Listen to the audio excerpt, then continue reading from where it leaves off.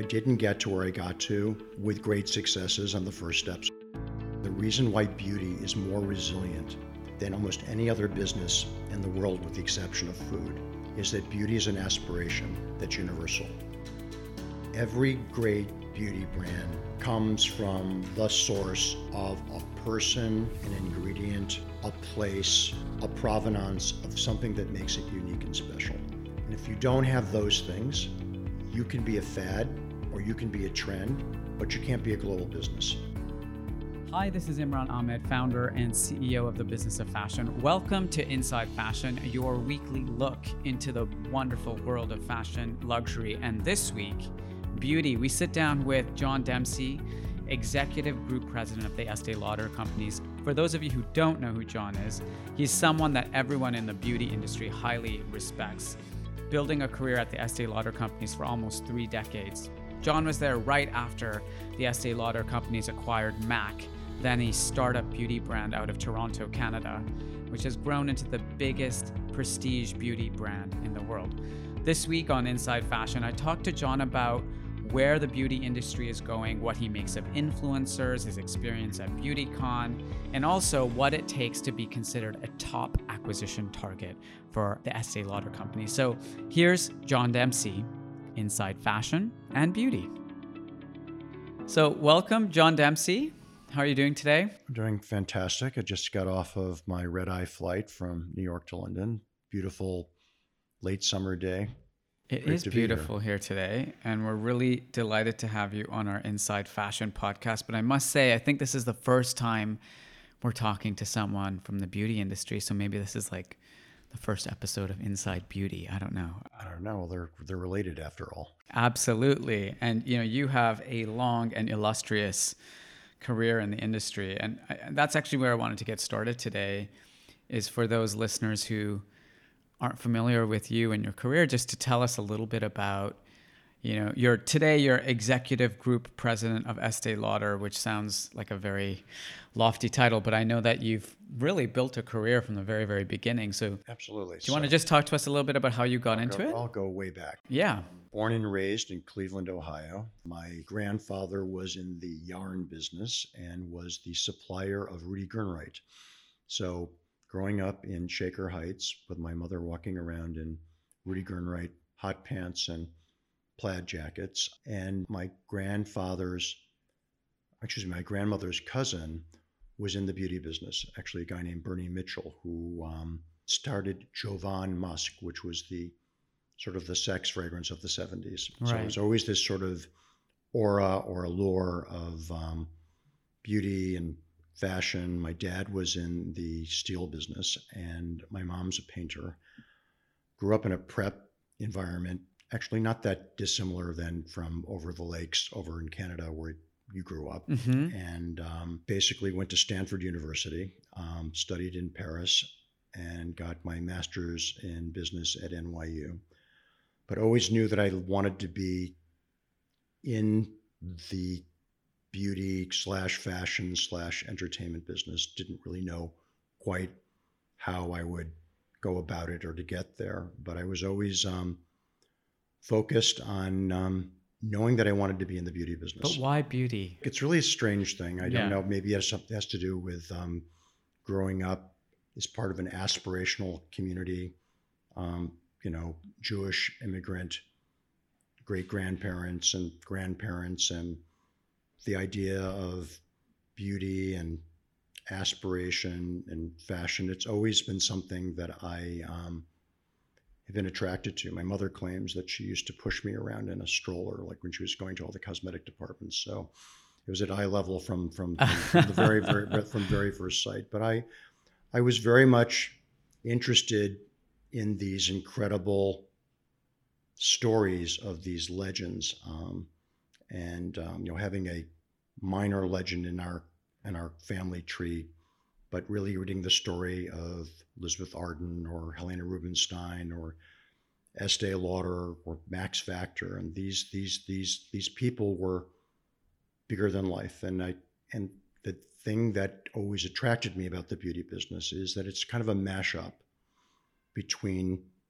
business, creativity, being artistic, being part of pop culture, media, and consumer products. So it was something that I was always interested in, though I didn't quite know what I was interested in or how to get involved in it. I always like to say that I didn't get to where I got to with great successes on the first steps along the way. I always like to think that actually, if I ended up with the educational career that I wanted, I may not have taken the harder steps in my career along the way. Mm-hmm. I was in a big hurry to go somewhere early on in. And actually, for the first 10 years of my professional life, I was the guy who never could hold a job. So Really? I had 5 jobs in 10 years. And at that time, that was a lot. I That mean, was a that's not lot. unusual No, today. it's not, but then now I've become the guy who's had the job longer than anyone on earth. So I began my career in the executive training program at Macy's. Yeah. Rosemary Bravo gave me my first job. And I was told from the beginning by somebody who worked for Rosemary that I never was going to make it. I just didn't have what it takes to be entrepreneurial or to be a great retail beauty executive. I didn't last there. I was there for a short time. I think my final assignment at Macy's, I was in the Sergio Valente jeans department in the Bronx, chaining up the jeans, listening to Flashdance on an 8-track. Then I went Irene Cara. Yes. Of course. What a feeling. And Yeah. then I went to Bloomingdale's, where I was an assistant buyer. And in those days, the buying offices used to also run the shop floor during the big early 80s mega Giorgio Beverly Hills, Dior, Poison, you name it. There was the major fragrance launch of the century every other month. And then I went to Saks Fifth Avenue, where I was a fine fragrance buyer. And that's actually, I met the Lauder family actually when I was working at Bloomingdale's. I used to work in the store on Sundays, and Estee Lauder used to come in on Sundays with her assistant, and they used to clear the counter out, and she would start doing makeups. And they would say, "Here she comes, there's Estee Lauder." And she was in her early 80s, and I would come out and greet her and rustle up customers. And that's how I began to see the hustle and the passion and the drive all the way through to Estee Lauder's later years in life. From Saks Fifth Avenue, I went to work for the Benetton family on a failed beauty idea of fragrances and a little color in Benetton franchise shops, way ahead of the time. And then I ended up at Revlon, working for Princess Marcella Borghese and running the sales function of the brand for, 2 years. So you really did do the round. I did the rounds, Yeah. and I did the heavy lifting, non-glamorous, unpacking the boxes in the stock room, scheduling the models, and those. It was a non-high-tech era with stock ledgers and sawdust and pencils and erasers and adding machines with reams of paper. But I would not have changed one thing that I did in retrospect. Every job that I ever had gave me a front row seat on really understanding how things were built and where the action was. And when I originally started wanting to be in beauty, and I'd applied to a lot of the big companies, I didn't get a job. And I was given the advice by a family friend in Cleveland who was a merchant for Higbee's, which was one of the long forgotten specialty stores that every town had one. And he said, get a career in retail or get an exposure, and you'll learn at the feet of all the others and to see how other people do things and launch things and such. So not getting the job that I wanted, not going to the business school I wanted to go to, and not getting everything I wanted in the right way at the right time in the early stages is the best gift that life and God gave me. Mm-hmm. It's easier to say that now, right? Because you can look back, and as I think Steve Jobs was the one who said, when you look back, you can easily connect the dots. But when you were going through all of that, it was very hard. Yeah. It was very hard. And I think a couple things. First of all, my mother did me the greatest favor of my lifetime. When I graduated from Stanford and I was going to go back to Cleveland, and she said to me, "You're not coming back here." I said, "What do you mean?" She says, "There's no place for you here. You're not going to be you unless you pursue your dreams, and you need to go." And she literally pushed me out the door. Mm-hmm. And so I owe her a great gratitude for that, because in close-knit families, people don't usually like not having their children around. Mm-hmm. Going to Stanford and having friends who, were going to work for McKinsey or Drexel Burnham or all the hedge funds, or everybody who's making all this money, living these very glamorous jobs. And it was the greed is good 80s, and everybody was like, limoing around from club to club. And there I was, schlepping boxes and doing things that other people thought, why on earth are you doing this? And why didn't you take a different path? But it's something that I loved, and it was hard. And I had great bosses in the beginning, and I had terrible bosses. But I was super lucky to have had the opportunity to first meet Rosemary Bravo and Margaret Hayes and Marvin Traub. These are people who really, made a tremendous impact on me, and at a young age. So first 10 years, lots of jobs, lots of things, always focused on wanting to be in prestige beauty. And it was in the like 1991, that I got a phone call from Robin Burns, who was running the Estee Lauder brand. And Estee Lauder at that time was still a family-owned and run company. Private, not public as of yet. And I was offered a job actually it was less of a job than the job that I had, to move out to California and to run the West Coast office of the Estee Lauder brand. And I did it. I just said, this just sounds right.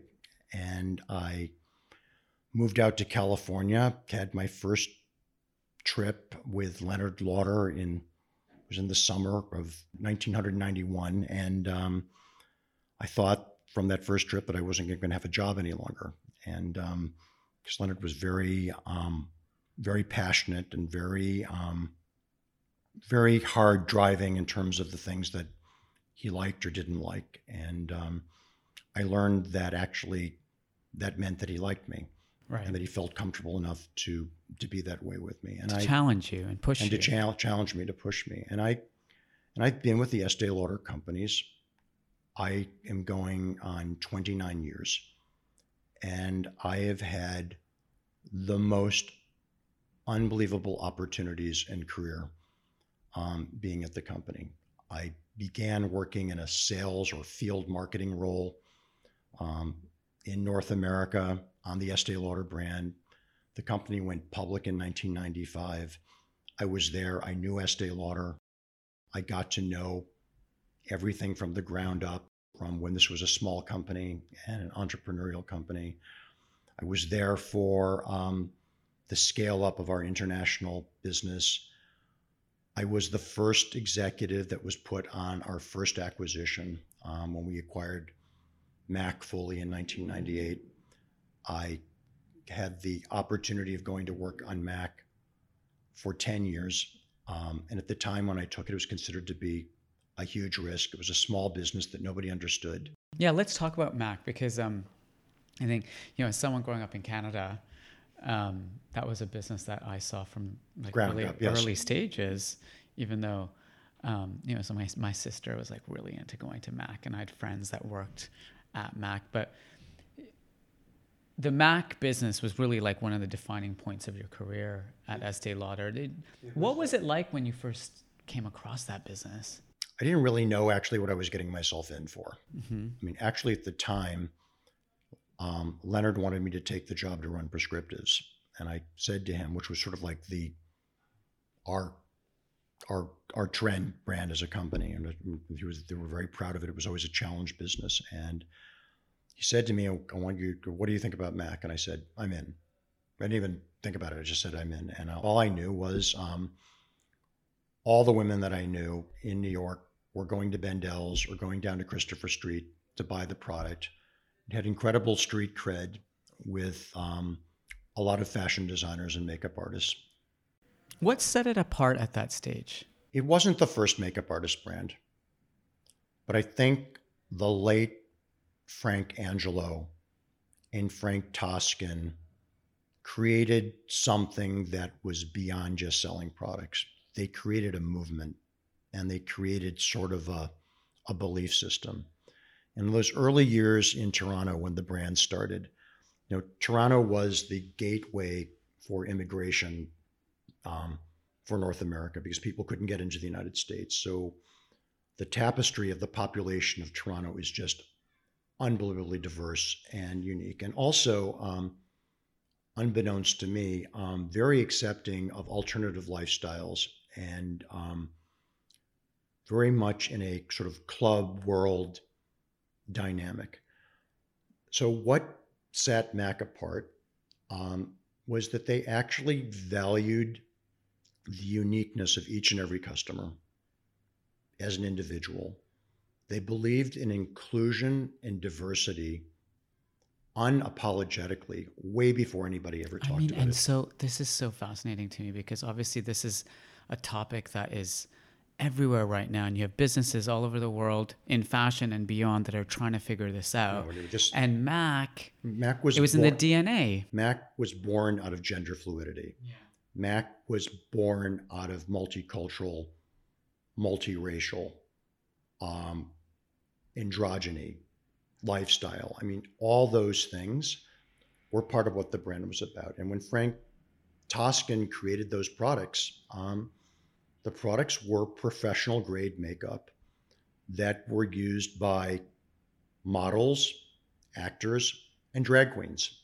And it was probably the decision of, everybody takes credit for it. I wasn't there to take credit for it, but it was the mashup between Donald Robertson, aka the famous Donald Robertson, who was the first creative director of Mac back in the day, who actually discovered RuPaul, who was working as the doorman in Christopher Street with Lady Bunny back in the 80s, and discovered RuPaul as RuPaul at Wigstock. And they made the decision to make RuPaul the face of the brand in 1991.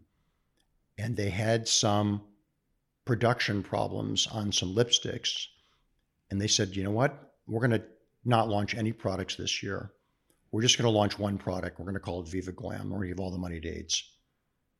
That was the first time that anyone took a transgender, transvestite, pansexual, anything to front a brand.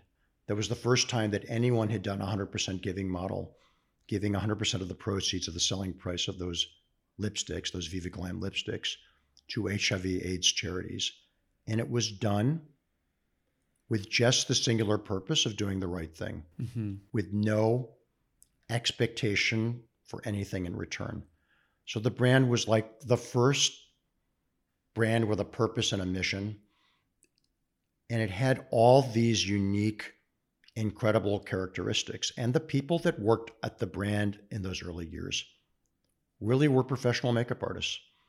They had no sales goals, and they were just there to give great makeup and show men and women how to make and use makeup to transform their lives, to project whomever they wanted to be at any time, anywhere. And it probably, to this very day to me, I mean, it's the thing I'm most proud of because, first of all, it could have all gone very wrong, actually, in retrospect. I mean, here I was, the guy wearing the navy blue suit. Yeah, I was going to say, you're this like Jewish guy from Ohio. Yes.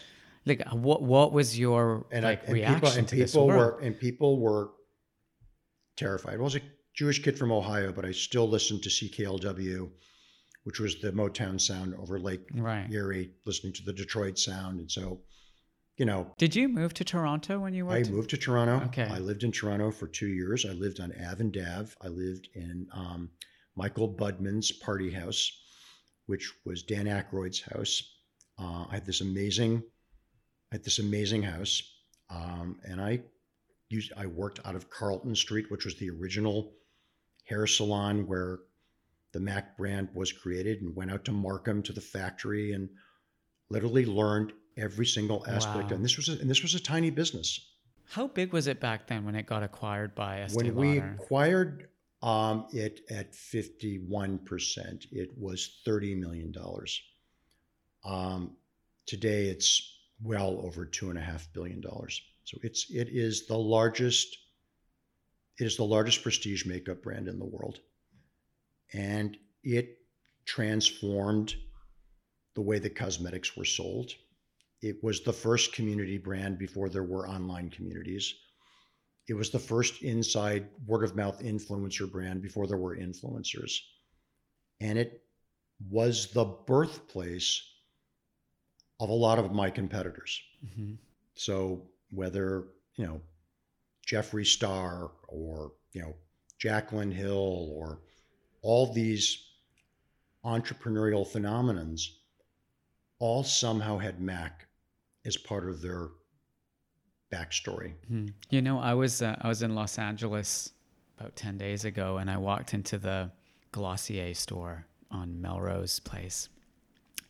And I don't go into beauty stores all that often, but when I walked in there and I saw the energy in that store, it reminded me of those early days at Mac. And you'd walk in and there'd be all those makeup artists. I mean, their color is pink, but the Mac color was black, and there was just so much that community feel, that kind of energy. Well, I think it's the same kind of thing. Emily Weiss has a cult of personality, and she has amazing personality muscle. And the women who are obsessed with her content and her products believe in it as if it's a religion, and it's like a band coming to town.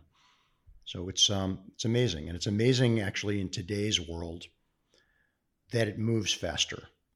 So Mac was an overnight sensation, but actually the brand is 35 years old. Yeah. When I got there, it was already 11 years old. So it seems like it was new, but actually not so new. Mm-hmm. And if you look at today, what's being born out of these sort of consumer direct, digital native sort of beauty fashion plays, when something scales, it scales fast. So how does a brand like Mac, which is no longer the upstart, which is now, as you say, the biggest prestige beauty brand in the whole world, how does Mac compete in this new context where every day new beauty brands are being born? Celebrities are launching brands, they have millions of followers, and overnight they can create a Kylie Jenner style business doing hundreds of millions in revenue. Like, what's the role of Mac in this new context? Well, the role of Mac is to continue to be steadfast in terms of the original purpose of the brand. All ages, all races, all genders, and the art of makeup for personal self-transformation and that journey. And it stands for Makeup Art Cosmetics. And interestingly enough, and did it have an effect on us? It certainly did. Yeah. In certain markets, it had more of an effect in other markets. But people come back, and there's something tried and true about the brand. And we are famous for our Studio Fix foundation and our matte lipsticks and our eyeshadows and our professional brushes and products. And it's interesting because the growth of the brand has become increasingly more out of the emerging markets and the emerging world. Each country that we go into, a piece of that country and a piece of that culture comes into the DNA of what the brand is about. We have to be faster. We have to be on trend. We have to be on counter trend. And we have to be where the customer is. Mm-hmm. And whether that's on social or online or learning very fast on some of the other brands on TikTok, Mm-hmm. um, the media platforms change and the ways of communication change. Mm-hmm. But the aspiration of beauty never changes. My belief in the reason why beauty is more resilient than almost any other business in the world, with the exception of food, is that beauty is an aspiration that's universal. Mm-hmm. No one thinks they look good enough. No one thinks they look too young, um, too handsome, too pretty, and everybody's always open to hear how they could do even better. Right. And it's a universal aspiration. And as long as people want to project their best self or to feel good about that self that's being projected, there's always room for beauty. It's funny that you mentioned that because, you know, on that same trip to LA, I went to BeautyCon. I think I you was were there. I think you were there Yes, as well. yes. I heard, and Moj Madar is a good friend of mine, and she's been pushing me to come and kind of see BeautyCon in person because it's kind of this thing that you need to experience. But that desire, that aspiration, that, you know, that power for beauty to offer transformation, it was so evident for me in looking at the people. Because it's basically a convention of influencers trying to be discovered, influencers who have been discovered selling products. So I mean, you're walking in front of the Staples centers, and there are all these girls with 17 false eyelashes on, with the phone, with a selfie, and with a stick, and with this and that, and you're just wondering, what's going on here. So I have a nearly 11-year-old daughter, and she was so excited. She was hyperventilating. Did she come with you to She came with me. BeautyCon? Of course, I took her to BeautyCon. I took her Okay. to see, and she got super excited. And there was this girl named Annie Rose, who's 13 years old, who's on a YouTube star, and she wanted to know her, and then she wanted to do a TikTok video with her, and it was just seeing all these people all going to beauty cons like they were going to Woodstock. It blew me away. It's beauty Woodstock. Yeah. I mean, I've never seen anything like it. And I just, you know, and not being a beauty expert myself, I did wonder, you know, how the physical experience of, you know, experiencing and learning about new beauty products and brands is still so, you know, in this digital world where everyone's talking about YouTube influencers and TikTok and, you know, Instagram. But you still that physical experience. There's still the aha moment when you actually physically see yourself or experience the experiential aspects of the product. Mm-hmm. And and the thing that you also see at BeautyCon, it doesn't matter what size you are. Yeah, that was incredible. The diversity in terms of size of women. So in the fashion business, it's hard for a larger girl to be able to buy all these things or to be able to project what they would consider to be their best self. Yet in the beauty world, which is totally accepting of everyone, everybody sort of embraces it and goes for their most projected self. So it's fascinating. It really there is. was a real alignment too with those original values that you mentioned about MAC, you know, all races, all genders, all sizes.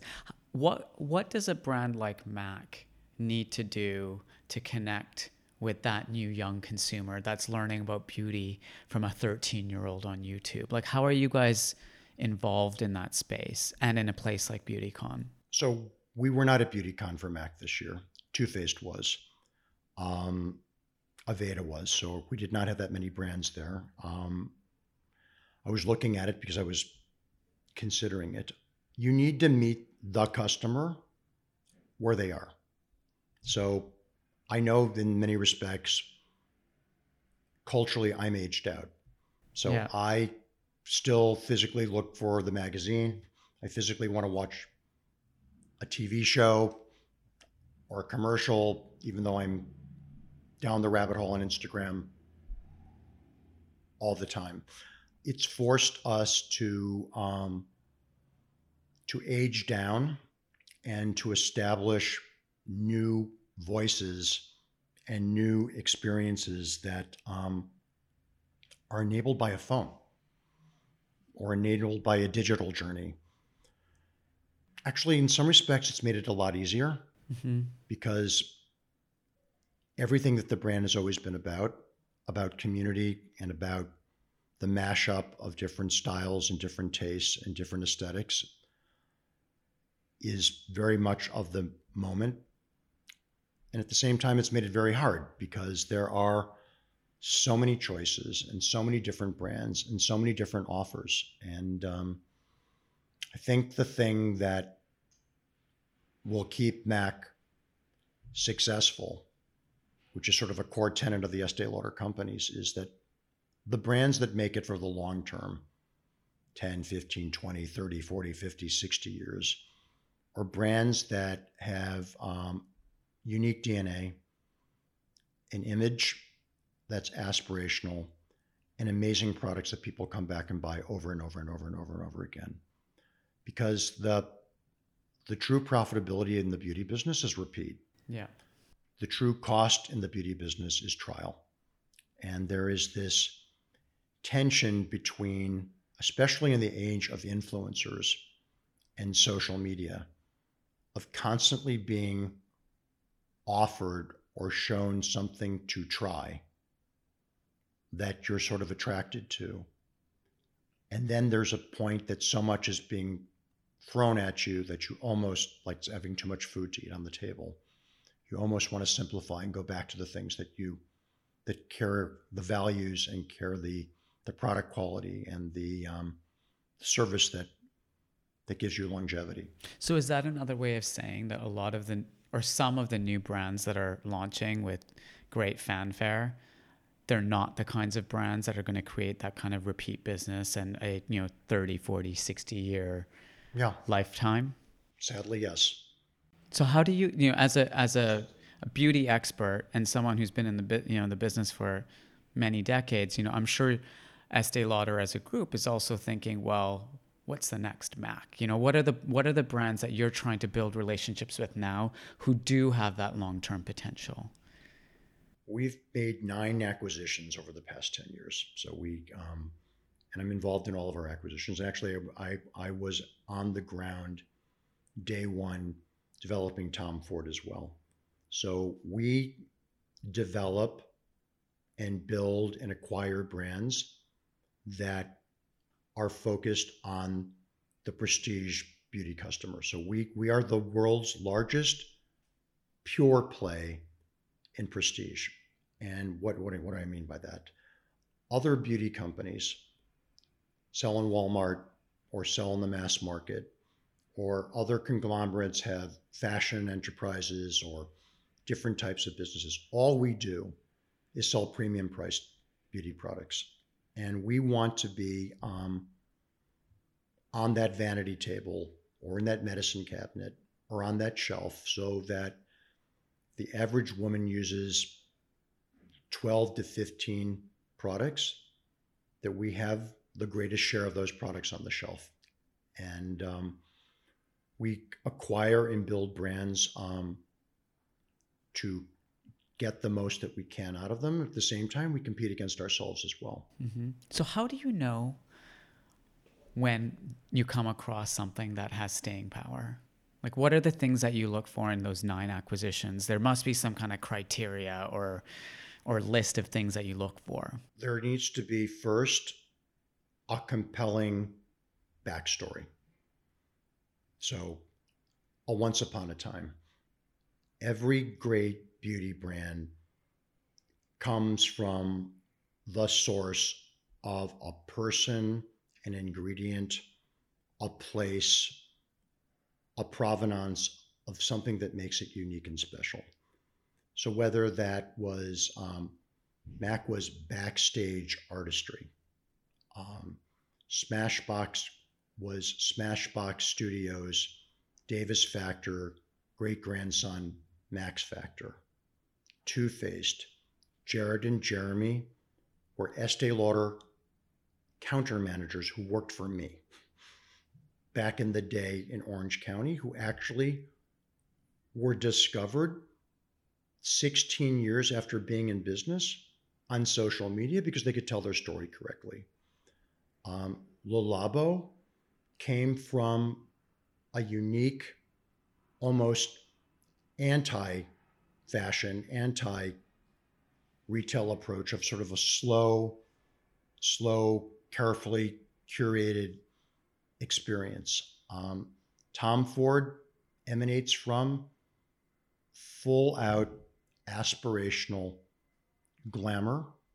And he's Tom Ford. And he's Tom Ford. and it really is, it's interesting when looking at what's successful for us right now. We just had our earnings call. I saw. And it's very interesting to see in our unprecedented results what the drivers of that were. The biggest driver was the Estee Lauder brand. Skincare, especially. In skincare. Yeah.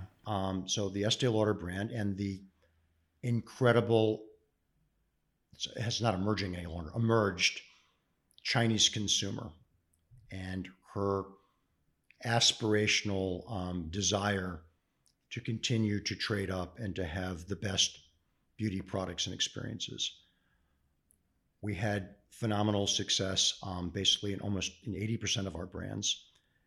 And Tom Ford has gotten big. Tom Ford actually was the first designer brand born in the 21st century. And as a fashion line and as a beauty line.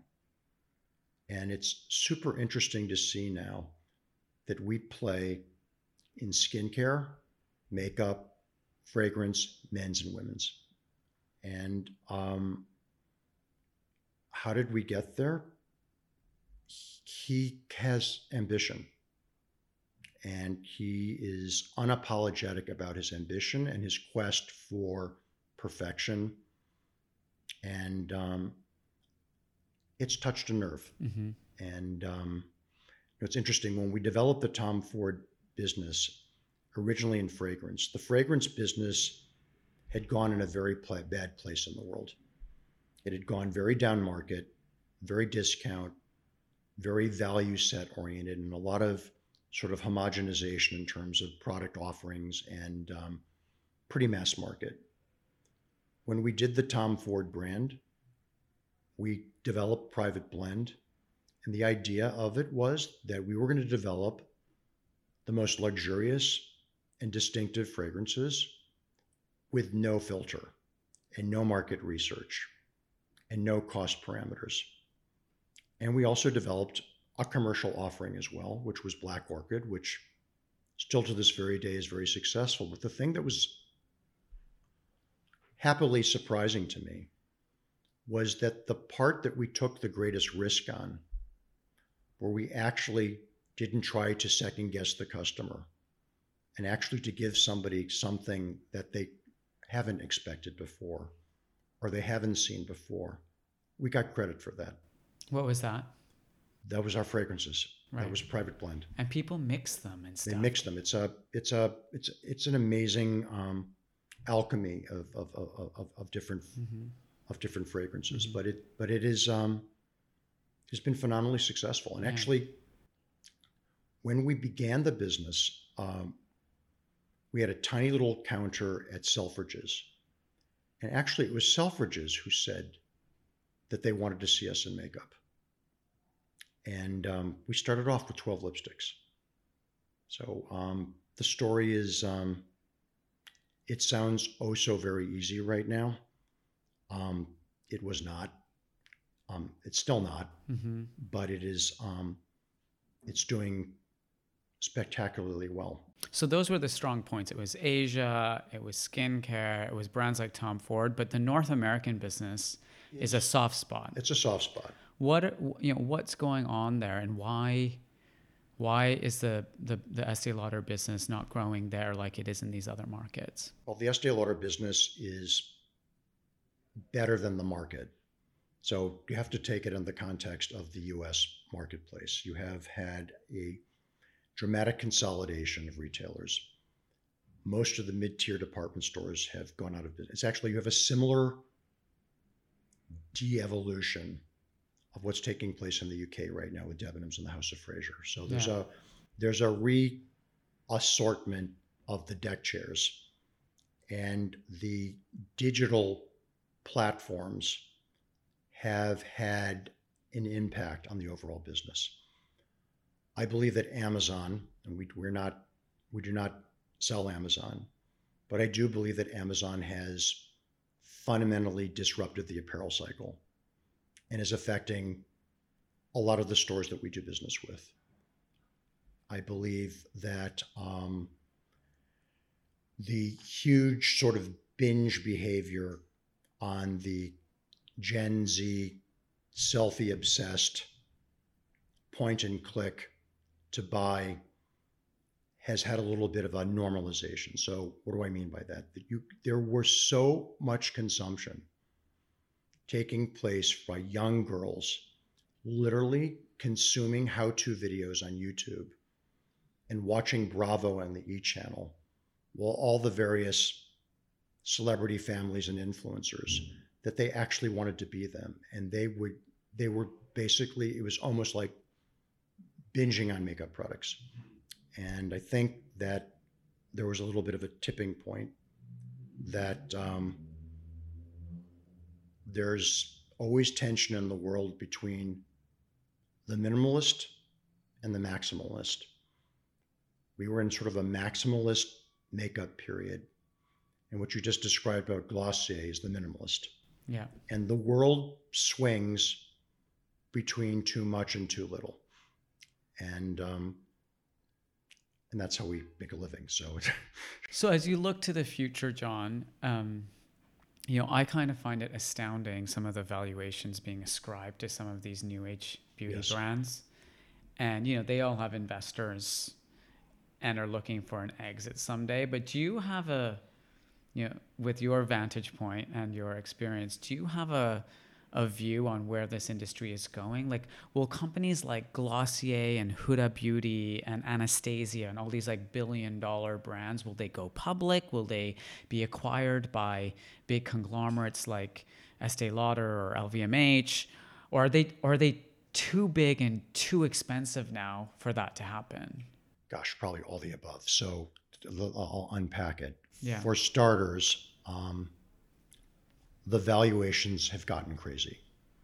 And I believe that ultimately, if you want to be successful as a global company, most of these brands can do a country or a region super well, but it's super hard to be a multinational. And that's why strategic companies like the Estee Lauder companies are so important in terms of the next wave of development of how these brands actually get access to new customers, new markets, and manufacturing capabilities. People held on maybe a little long or played a little hard to get, expecting incredibly high valuations. And the market has had a little bit of a stabilization right now, or a little bit of a rationalization. So a lot of things came to market and they came off the market. And they have VC firms and other people invested in the businesses, and they're waiting.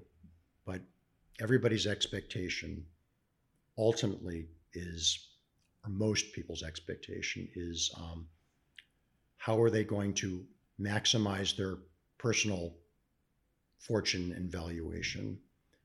And then for those people who care deeply about what it is that they're doing, how will they ensure that their baby actually gets to live on past the entrepreneurial phase? So it's a very heated marketplace. And at the same time, there are a lot of strong winners and a lot of weakness in terms of people not doing so well.